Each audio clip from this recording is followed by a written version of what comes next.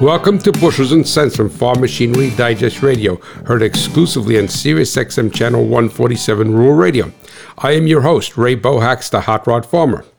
Modern vehicles and equipment use wireless sensors in each wheel to warn of a drop in tire air pressure.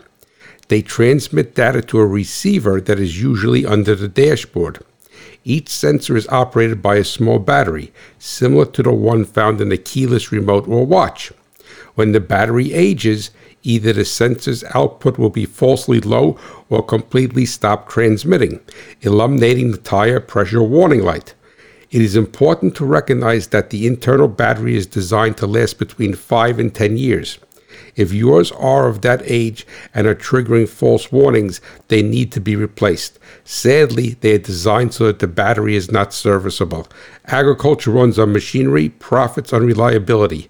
Visit farmmachinerydigest.com, where steel and soil meet.